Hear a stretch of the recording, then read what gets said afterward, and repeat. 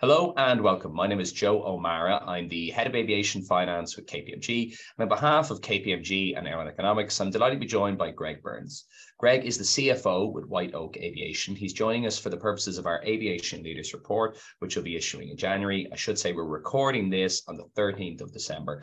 Greg, thanks so much for joining us for the purposes of the report. Before we get into the meat of the conversation, do you want to tell our watchers a little bit about White Oak Aviation? Sure. And firstly, thank you, Joe, for inviting me to join you on the call today. White Oak Aviation, we launched in 2020, just before the pandemic hit, which was an interesting time to start off the platform. We're led by Bob Janice, a veteran of the industry. And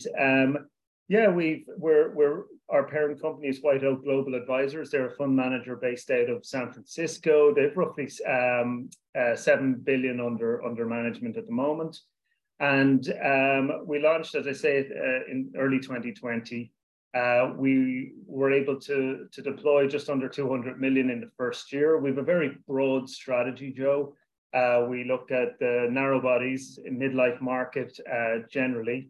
And also we're also, with that broad strategy, we look at direct lending opportunities as well. So post the beginning of the pandemic, we were able to execute on a number of transactions, a number of sale and leaseback transactions with one of the main Asian low-cost carriers. And also we did a number of direct lending opportunities, or transactions into the freight space.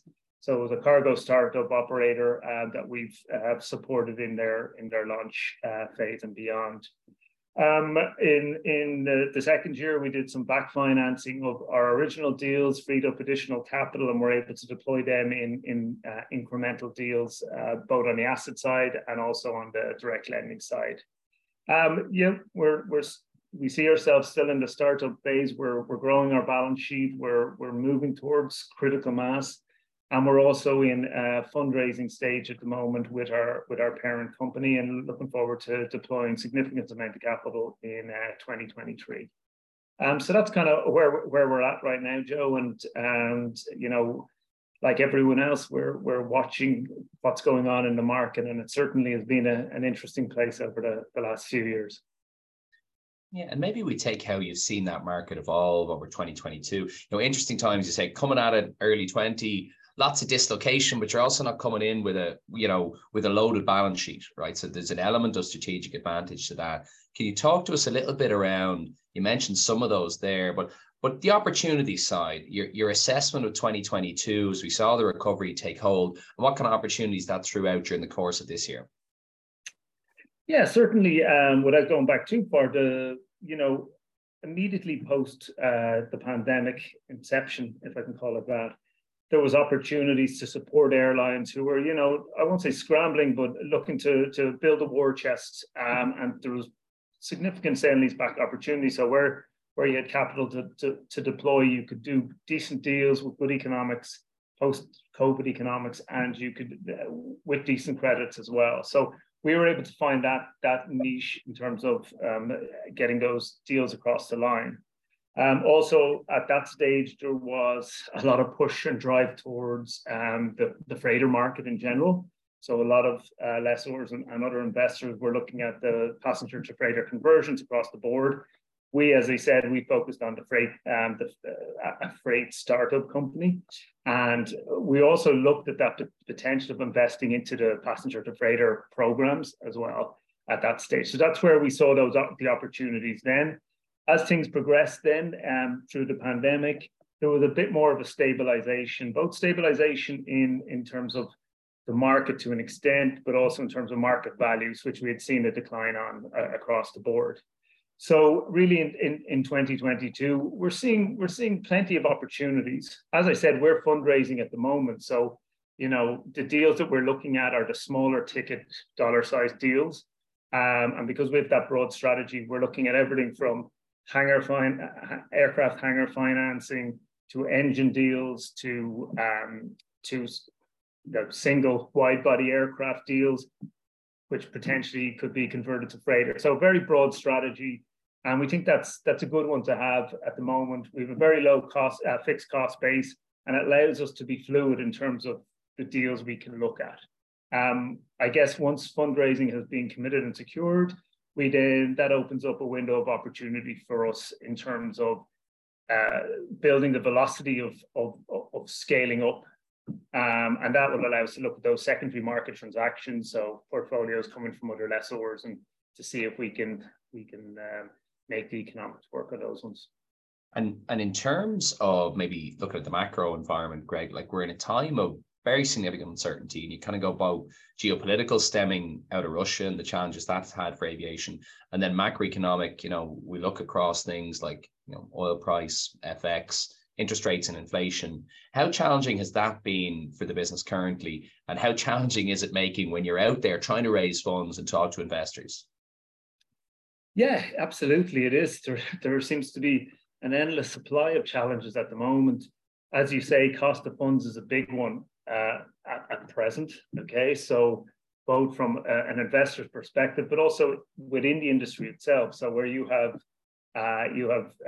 lessors who are looking to trade, they're trading off calculations they made several years ago where interest rates were very low, to the actual acquirers who are basing it off interest rates of today. So there's a mismatch there, I believe, between ask and bid prices on those portfolios. So from a macro perspective, obviously cost of fuel, it's a big one across the board. But also the strength of the dollar recently is putting the squeeze on particularly the emerging market airlines as well, which is, we're seeing that predominantly in Asia, where it's just causing an additional stress on the P&Ls of those entities. So yeah, there's a lot of challenges. You've alluded to other ones there. Obviously, there's the recessionary fears at the moment. Everyone's focused on. In the freight market itself, we've seen softening there, both rates and volume as well.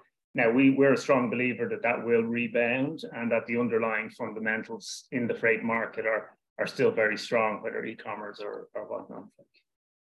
And maybe honing in on one of those points for a second, Greg, because interesting perspective, as you mentioned, obviously you've done some direct lending too. Honing on the interest rate environment and maybe how we're seeing that feed in from a pricing perspective. If we were having this conversation a year ago, I think the natural agreement would have been interest rates will rise. It's probably the pace at which they've risen, which has kind of taken people a little bit off guard. Can you talk to us a little bit on how that has impacted your thoughts, as you say, a little bit on pricing of transactions? And two, just curious to what it's done to the lending side of the house. Yeah, so the original transactions that we've done, because of both the pandemic and also the startup nature of the original transaction we backed, the interest rates on those that we were issuing were double digit. Okay, so very strong interest rate.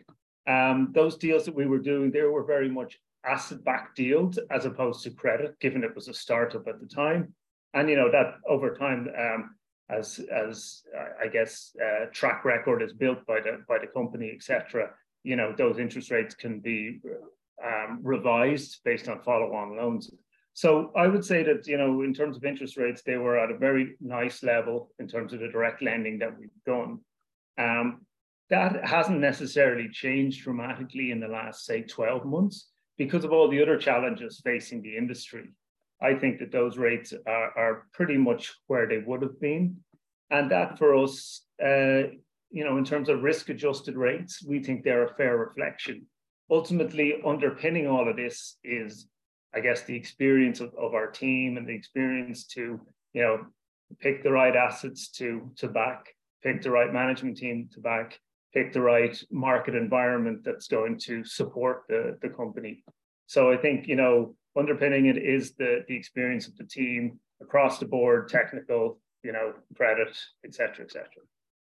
And maybe playing into the debt side, or doing against assets in a moment, but on the debt side, can I get your thoughts on what the lending market is like, right? So we might come on to investors a bit in a minute, but on the debt side, look, we've seen ABS market kind of tighten, very sentiment driven, virtually closed. We've had the very recent transaction, probably a bit more private placement-y. your take on the general aviation debt environment, both in terms of maybe the traditional lending banks and also whether the alternative lender class, a little bit like you're doing, right? And your perspectives on the alternative lender class and whether or not that's a tool that's going to become more important over time. Yeah, absolutely. And as we know, like, the traditional banks really retrenched around the time the pandemic kicked off. And that certainly opened up a lot of demand for both the alternative direct lending like ourselves, and you would have seen several other lessors, either entrants into the market who came in with their assets, strategy, but also the direct lending strategy. And that was also the case for existing lessors who were purely on the asset side going into the lending side as well. So there was definitely, with that retrenchment of the traditional banks, which did exist, and did happen, there was certainly entrance into that space. And, our parent company, White Oak Global Advisors, their bread and butter is the direct lending space. So us coming into launching the affiliate back in 2020, it was a great secondary sort of strategy that allowed us to have that broad strategy I mentioned originally. So, certainly the commercial banks withdrew to an extent. We had opportunities as a direct lender who had an established infrastructure to allow us to do that. Since then, after the first 9 months, when I guess banks, etc., realized that it wasn't going to be an Armageddon, it was going to be another blip in the long sort of lumpy cycles of aviation finance and the aviation industry in general. So I think they withdrew, but have obviously re-entered the market slowly over the last sort of 12 to 18 months. And in terms of alternative lenders, as I say, we have many more entrants into the space, but with the reduced access to funding, you alluded to the ABS side of things, but also other constraints where perhaps airlines can't get sale and leasebacks away. They need other sources of financing. So if the ABS market isn't there for lessors, but direct lending is a good alternative to the sale and leaseback market. Yeah, I think you're right. I think that alternative lender class, I just think we're going to see a proliferation of it. And that's even before you get into maybe some of the regulatory constraints that are come with the late Basel evolutions that's going to probably impact on the traditional lenders. On the investor side, Greg, you mentioned, look, you guys are out looking, raising funds at the moment. Can I get your perspectives on the types of investor interest we're seeing into aviation finance and whether you've seen any interesting trends on that in recent times? And then the second piece of that question is really around the attractiveness of aviation as an asset class, right? Just to get your thoughts on that area and whether that attractiveness has waxed or waned pre and post COVID. Yeah, no, I think the attractiveness of the asset class has been consistent over the last 15 years. Investors are more educated in terms of it as an asset class. So what they really like about it, obviously, is that it's an asset-backed, right? It's a movable asset. It has, but more importantly, it has the long-term cash streams, and it also has the regulatory and legal framework that allows for repossessions or whatever it might be, Cape 10 and all of that side of it. So really attractive in terms of an asset class. And that has panned out over the last, couple of decades in terms of entrance into the market. We've seen in the last 3-6 months, 2 very deep-pocketed investors coming in the form of Avilease and in form, I think it's High Ridge Aviation as well. So, and that's just 2 large entrants over the last 3 odd months. Over the last 2 years, Joe, we've seen multiple entrants into the market. And, from our perspective, that validates our positioning as well. We're keen now to do that fundraising and secure it and kick on. But certainly there's no shortage of investor appetite in aviation, and any institutional investors we're speaking to and private equity we've spoken to, there is still great appetite for aviation and the asset class in general. Yeah, and that probably speaks to the macro leasing environment. We've kind of seen, that 50% of aircraft number being breached from a leasing perspective. And we've probably seen over the course of the pandemic a deepening of relationships between lessors and airlines. Your perspective on whether that trend kind of continues on an upward tick, whether or not airlines' balance sheets will at some point recover and we'll see it recede, or you just think that long-term trend line, which has always gone upwards, will continue to tick upwards? Yeah, like I think it will take. There's probably a ceiling to it. If we're greater than 50% now, is the ceiling 75%? But I certainly think that airlines, their interest is to have as much flexibility in their financing as possible. So if that's direct lending, if it is sale and leasebacks, or other sort of other financing, EETCs or whatever, I really think that they've acknowledged and learned over the last decade, where we've had two major crises, the global financial crisis and the pandemic, that having flexibility in both financing and flexibility in fleet management is absolutely crucial to be able to deal with these crises as they arise. So I certainly think that it can go north of 50%. I think it's only been validated over the last number of years that the sale and leaseback channel is a lucrative one, and one that'll add to their flexibility. And I'll maybe get your perspective, particularly as an asset manager, when you think about scale. So some of the themes, as we've been chatting to participants on this, unsurprisingly, with a large balance sheet, lessors will tell you scale, scale, scale. That's where you need to be. That's where it's going to be. Whereas I think you talk to the asset manager class, and there's room enough for all of us, right? And it's playing in maybe pockets and niches and specialisms. Can I get your perspective on scale coming at it from an asset manager, as you say, still pretty much in your kind of startup mode? Yeah, my view is it's very important, scale. Okay. I think primarily, and maybe this is because we've come from today, is with scale, you can absorb some of the punches. Okay, so where there is issues in Russia, where there is issues with particular credits, where there is pandemics, right, on a larger scale, scale will allow you to absorb those. We've seen with some of the larger lessors who have massive exposure to Russia, but bounced off it, pretty painlessly. I say that, but. Yeah, so I think scale is super important, and that's in terms of dealing with surprises that do arise, which will always arise. Obviously, scale is important from a spread of operational costs as well. So I do think it's important. I also think scaling up is very important from a culture and a business perspective in terms of staffing and motivation and all of that. So there's a lot of reasons why getting the business from startup phase to a more mature phase is in the interest of the investors and the underlying shareholders. And thinking about it then from an asset manager, how do you then play against the larger players? Well, you don't play against them, I guess is the point. But if you think about it strategically, it probably feeds into my next kind of segment to talk about, but it's really that fleet focus. So when you're looking at opportunities on the asset side, if you gave anyone a blank checkbook, they'd buy narrow body new tech, but everybody's chasing that. So as an asset manager chasing value, where's your focus from a fleet perspective?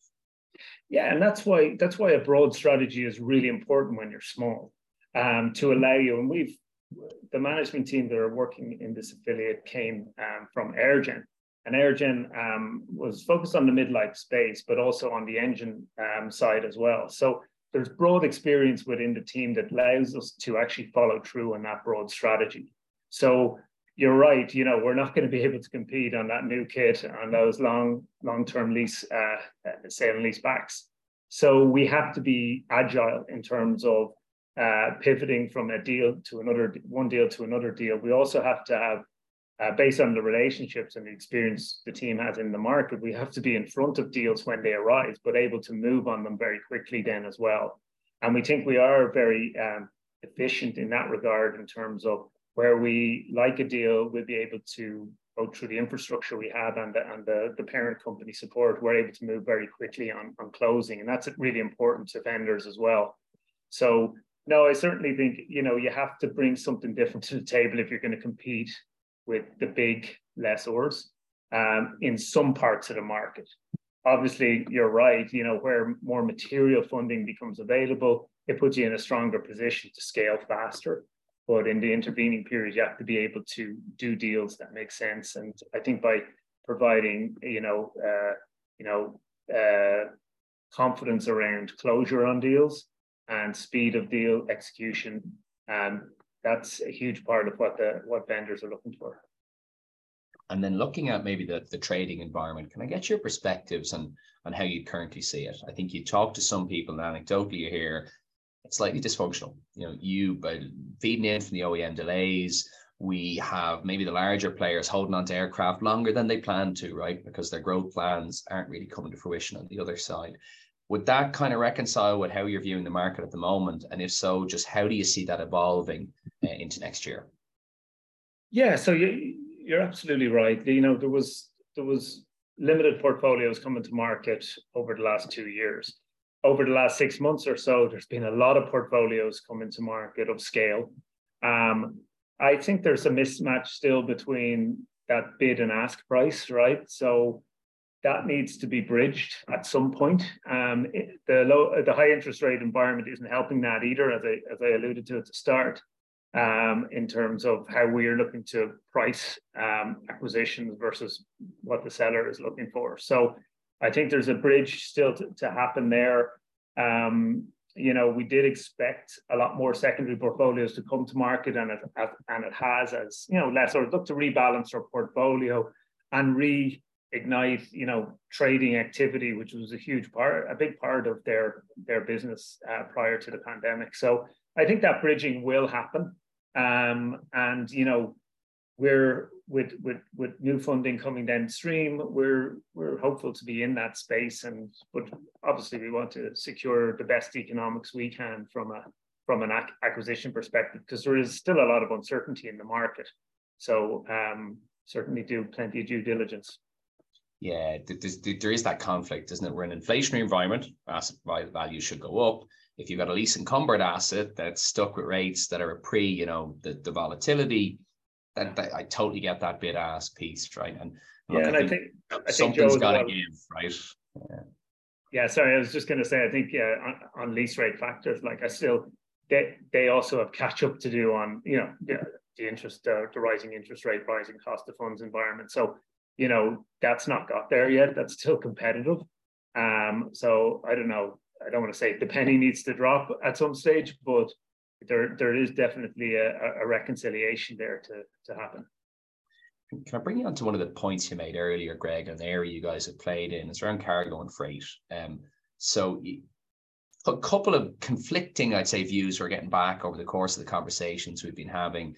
You know, we saw a step change post-COVID, you know, e-commerce driven to a degree, lack of wide bodies flying, you know, an uptick clearly in demand on the cargo side. And we've seen a lot of people move to that space, right? Looking at the PTF space, we've seen some cargo lessors who've really built out balance sheets over the last couple of years. Little bit of concern by some that we might see an oversupply into that market. So we'll welcome your thoughts on how you see that market evolving over the medium term. Yeah, so as I said, I think the underlying conditions are positive for growth. We have seen that softening, right, with recessionary fears, with, you know, slight demand fall off. But the demand, we see it as certainly on an upward trajectory in the medium term.